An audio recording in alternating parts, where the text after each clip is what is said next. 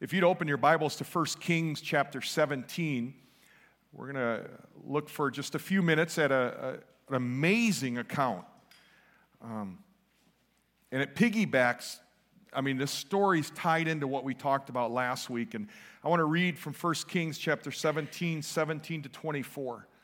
If you'd follow along, and there are Bibles in the pews around you. If you want to grab one of those and follow along, that would be really helpful, I think, for you.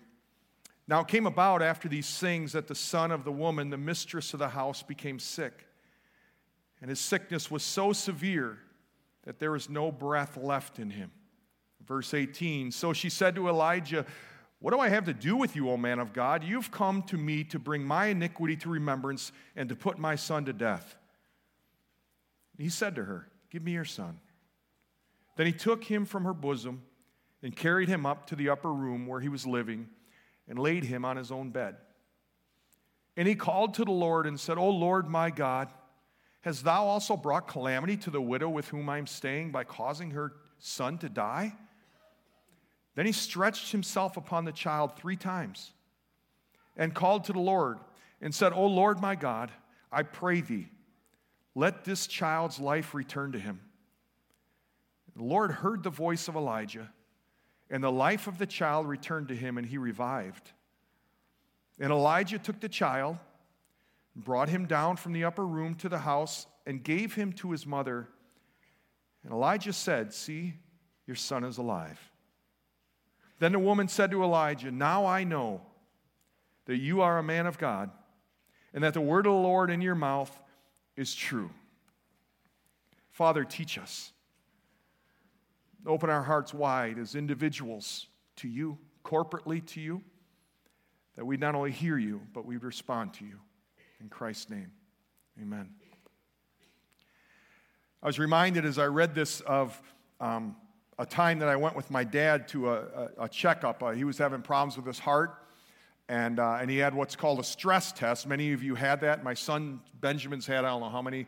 And they hook you up to this machine if you don't know, and you start just taking a nice walk, no big deal.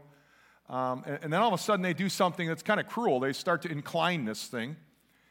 And all of a sudden it's becoming a little more difficult. And as I watched my dad especially, Ben nailed it. He had no problem with it. But my dad really began to struggle. And the sweat was pouring out. They're turning fans on and they're inclining this thing. And man, it's getting hard. And it's starting to hurt. I remember Dad a couple of times saying, would you just turn this thing off? He was begging him to turn the thing off. But problems began as this incline started to become more and more. And after 6 inches, he had a real problem going on. He was really working.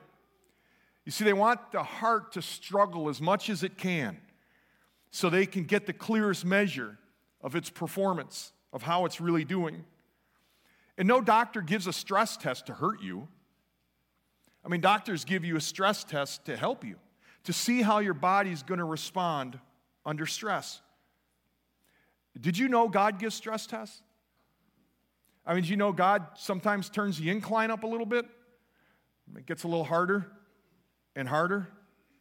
Because the only way really to know if we're progressing in our faith is the presence of stress tests. And so God cranks up the incline in our life, and it becomes difficult. And those stress tests, we call them trials. They're pressures. And they come to know how we're measuring up spiritually if we're really growing. In verse 17, as we read that, you could almost put in the side of your Bible, time for a stress test. There's 3 participants in this account. Really 4th. The 4th is the most important one. But you got Elijah, you got this widow, and you got this widow's son. So the spotlight are on these 3. And we read some pretty amazing things happen. Now we see in verse 17 where we read after these things. Well, you read after these things, automatically you need to think what was before this because it ties together.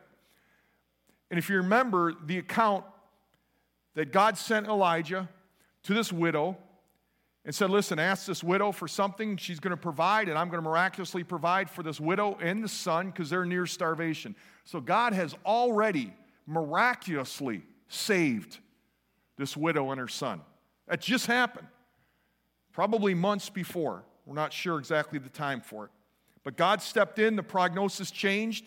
In a previous story, he had a son down to his last meal, and right here we have a son down to his last breath. So there's a distinct connection between the two accounts. We see Elijah, he's safe, he's fed, probably slowly beginning to relax a little bit, and all of a sudden he's jolted by the stress test. He was comfortable in Zarephath maybe a little, and all of a sudden this grievous event comes his way. The only family this widow had, her son, is now dying. Matter of fact, the Bible's clear. He didn't just fall asleep, he was dying to the point that all of a sudden he died. He was gone. And there's just a lot of really interesting dynamics in play here. We're not going to talk about a chance to talk about all of them. But the first thing I thought of was, as a parent, can you know a greater pain than losing a child? Some of you in here may have. This is a story on paper, and it's pretty tempting sometimes to say, well, it's just a story. But put yourself in the story.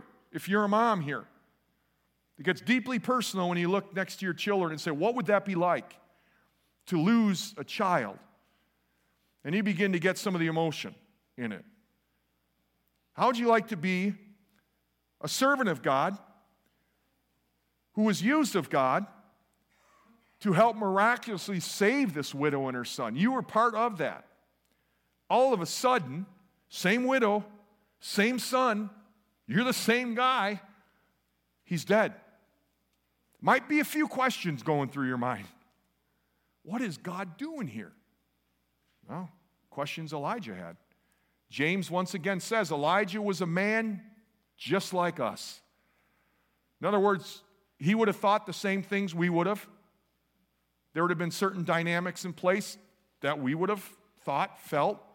And so as we read through Elijah, it's tempting to think super prophet, but he was a man just like us. And so we see some of that play out here. I thought, as I read this, how could God let this happen? He had just saved them. I just thought that was interesting. And so let me lay this out up front.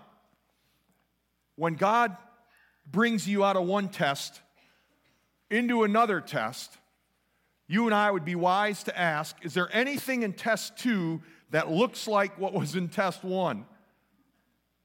You'd be very wise to ask that. For 2 reasons. One, maybe you didn't learn in test 1. If you've ever been in school and you bombed a test, the teacher was gracious enough to say, I'll let you take it again, because you flunked the first time. Test 2 let you know you didn't do so good on test 1. The other reason test 2 comes in is because God wants us to know, did we learn anything? What did we learn? What lesson could we learn? Maybe we did learn it. What lesson can we take into the next test? The next time the incline of the stepper is cranked up. God wants you to know if you're learning from the stress tests. And as I read verse 18, this prophet can't win. This widow comes. She says to Elijah, same widow again, just been rescued from starvation. What do I have to do with you, O man of God? Look at the 2 things she says to him. You have come to me to bring my iniquity to remembrance. That is a loaded statement. And to put my son to death. What do you do with that? She's accusing him of saying, what just happened to my son is because of my past sin. And you're coming here, and you coming here is thrown it in my face. We don't know what that past sin is, but obviously she carries the guilt of it enough to think it's associated with the death of her son. How do you miss that? And so, if you struggle with guilt, you can relate to this. Pretty easy to carry it through life, isn't it? Like a suitcase. It's just hanging on you. And situations come, and that guilt just dogs you. That seems to be what's going on. We don't know what the sin is. We don't need to know what it is. We know what sin is, and we know what guilt is. But the other thing is she accuses Elijah of being part of her son dying. Again, same prophet who was just part of saving them from starvation. Same prophet. Now all of a sudden, This woman's theology is warped. I mean, her theology is messed up. If it wasn't for you, man of God, I wouldn't be in this mess. It's really what she's saying. I want nothing to do with you or your God. You've messed my life up. What's this all about? That's what she's asking him. And when you face a stress test, don't forget your theology. Don't forget the truths of God you've learned. She forgot what had just happened, what she just witnessed. Don't you make that mistake when tests come. There's times when tests come, you need to remember who God is when you don't want to remember who God is. You need to remember that what's come your way is not an accident. God's allowed it. Don't forget your theology. He is sovereign. He is loving. He is just. Don't forget your theology. Don't forget the truths of God. She's thinking, God's paying me back for something I did in my past.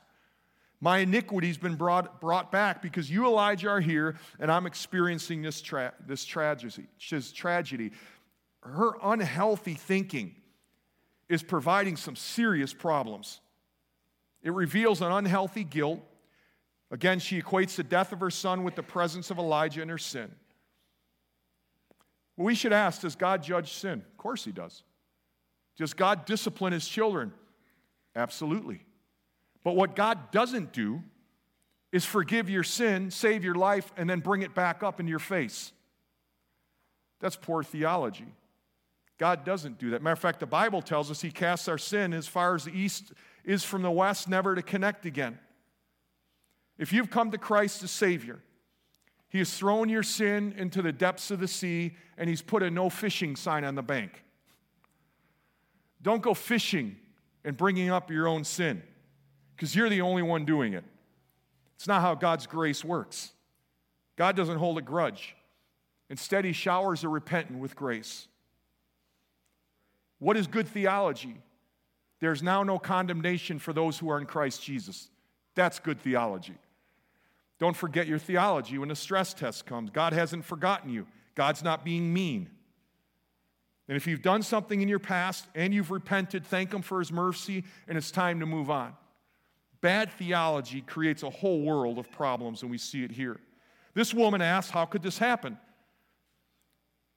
But she needs to understand God has a purpose in test 2 to learn and reveal the learning from test 1.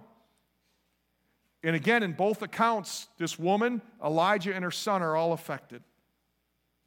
And circumstances can cause us to question our theology. And don't forget, please don't forget the truths of God in your tests.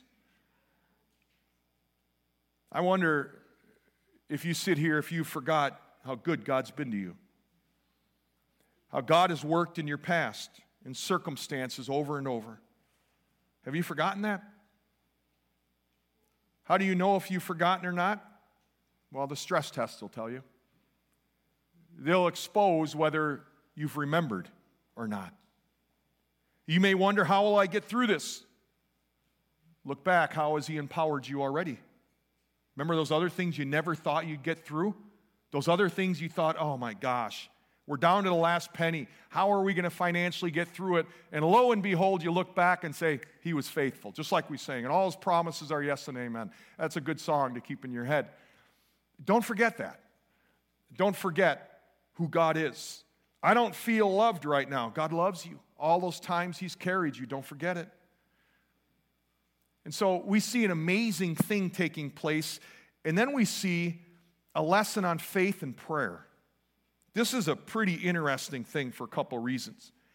I can't help but think that in verse 19, and he said to her, give me your son. I can't help but think that's tender. Then he took him from her bosom and carried him up to the upper room where he was living and laid him on his own bed. Looking at her tear-streaked face, I can't help. Elijah sees these eyes frantic with grief. He saw beyond her anger. And notice he doesn't answer her accusations. She accuses him, but he doesn't enter into defending himself or nothing. He's compassionate. He doesn't defend himself. He stood with her. He kind of bears the weight of her pain in a gentle silence. A silence that is really only broken by those simple words where he says, give me your son. Just give him to me. Give me your pain. Give me, in a sense, your confusion. Just give him here. And as the widow cradles her boy in her arms, I picture Elijah now cradling her in his heart and reaching out and saying, give me him. I just think this is such a profound moment the more we try to enter into it and picture it. He's deeply moved. And he says in verse 20 and 21, Lord my God, he asks the same question she's thinking, which means he's kind of taken a little bit on her confusion because he doesn't know what God's up to. Lord my God, have you brought calamity to the widow with whom I'm staying by causing her son to die? Remember, this question, I think, comes from the account before this. You just saved her. What on earth is going on here? I don't reconcile, God, what you're doing. And so he asks the question. It's an honest prayer. It's an authentic prayer. It's a good way to pray. It's okay to wrestle with God. We talked about that a couple months ago. And he prays, he said, then he stretched himself upon the child 3 times, called to the Lord and said, oh Lord my God, I pray you, let this child's life return to him. Once, twice, 3 times, Elijah stretched himself upon the boy, body to body, arm to arm, leg to leg. It's almost as if Elijah thought there could be a transfusion of life could occur under this canopy of connection, of contact. But I think what Elijah, in this case, was stretched out in more than his body. I think his faith strained for a miracle. Here's the amazing part. As much as I can remember, as much as I found, up to this point, no one has ever asked for this type of miracle. Up to this point in the Bible, we've never seen anyone raised from the dead. Elijah is asking for something that's never happened, that we know of. Think about that. What would make him think? His experience probably has never had this. What would make him think he could ask for something like that? I mean, Lord, could you comfort this widow, help her understand a little bit, help us all understand a little bit more what's going on? I get that prayer. God, keep her strong. Give her eyes to see. I can think of, how would I pray? But he doesn't pray that. He prays something, well, really big, like the biggest prayer he could think of. He prays for a miracle. He prays for an enormous prayer, a new prayer, an unprecedented prayer. Lord, raise this boy and give him breath. Give him breath. I wonder, as he carried the boy up, if he knew going up the stairs, God, let's do this.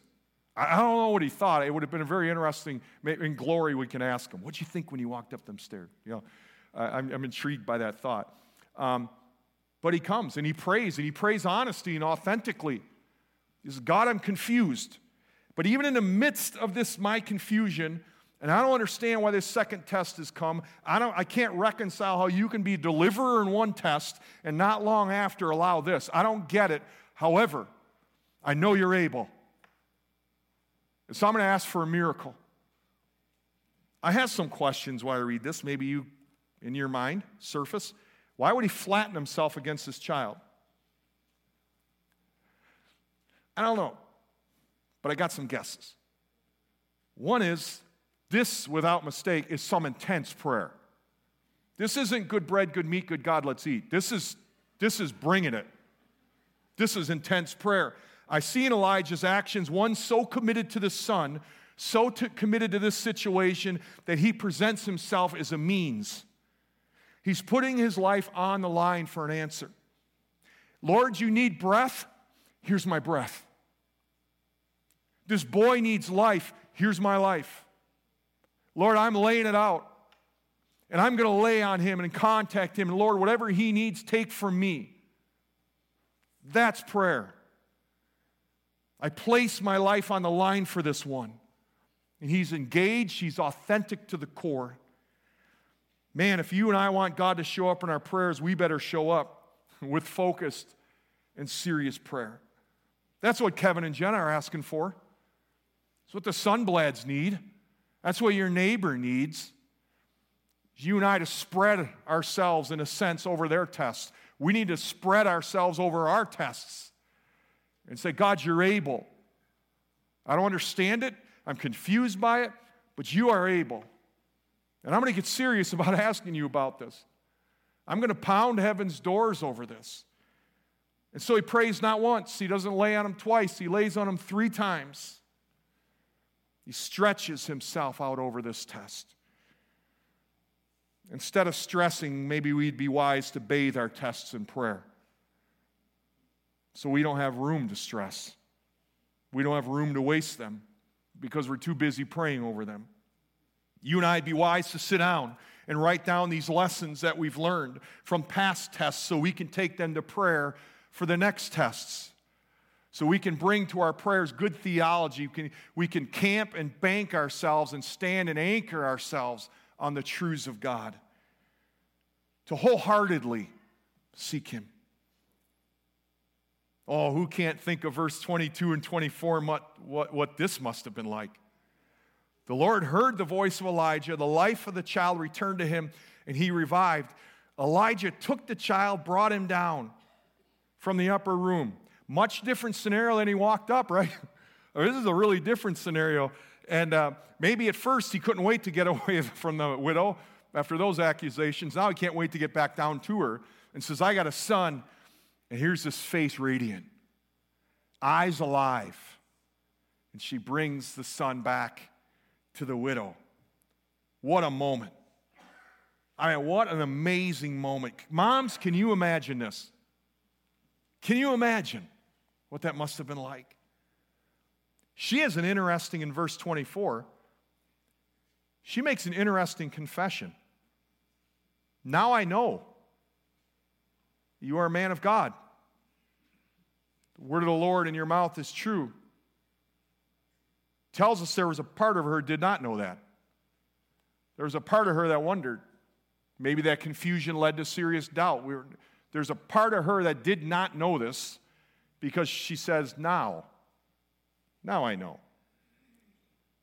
Simon de Vries made this statement. He said, the woman has called Elijah a man of God out of reverence and respect.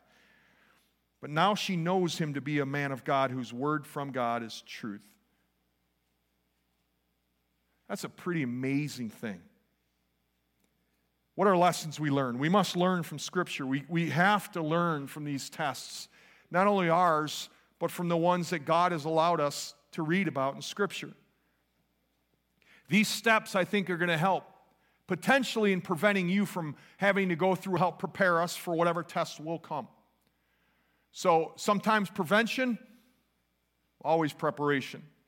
1, engage in authentic prayer. Make it focused, make it honest. Get serious in your prayer life. Move away from mundane repetitions. Prayer matters because God answers. And God moves in response to our prayers. Engage in authentic, focused prayer. That's a lesson we can certainly grab out of here. Ask big prayers. Ask prayers beyond human capability. Don't be afraid. And don't let those who have a lesser faith prevent you from asking the big things. Even in maybe a lot of people around you at the workplace, different things who might ridicule you, don't be afraid to pray the big thing. I mean, the thing that's never been prayed for, maybe. God save Macedonia. Not just 1 or 2. Sweep through the country. Those are the kind of prayers God says, okay, now we're talking. Don't be afraid of that. Engage in serious, authentic prayer. And please make note of the lessons learned. The lessons you learn in test 1, you will need for test 2, 3, 4, and 5. Write them down. If God saw fit enough to teach them to you, maybe you should write them down. Maybe you should remember them, journalize them, put them somewhere where you can look back and say, that's right. That's right. God, you taught that to me. I can camp on that. You didn't teach it to me for no reason. And number 3, be assured God has a purpose for your test. There is a reason. You don't need to wonder.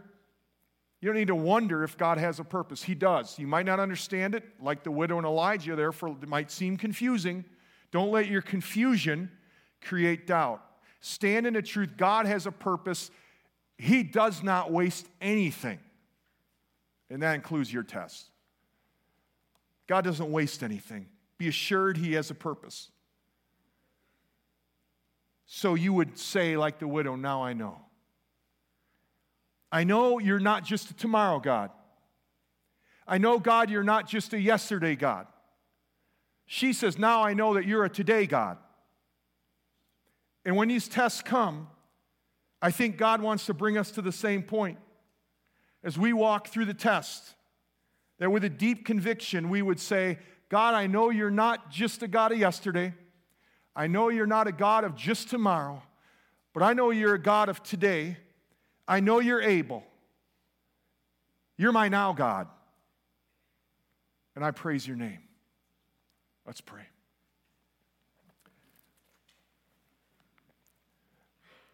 Lord, you are gracious, you are good, you are great. And Lord, I thank you for this account. This true account of how you stepped into a trial that seemed so confusing. And I'm sure raised an enormous amount of questions in the mind of this widow and Elijah. And God, you showed yourself faithful, strong, a God who performs the miraculous.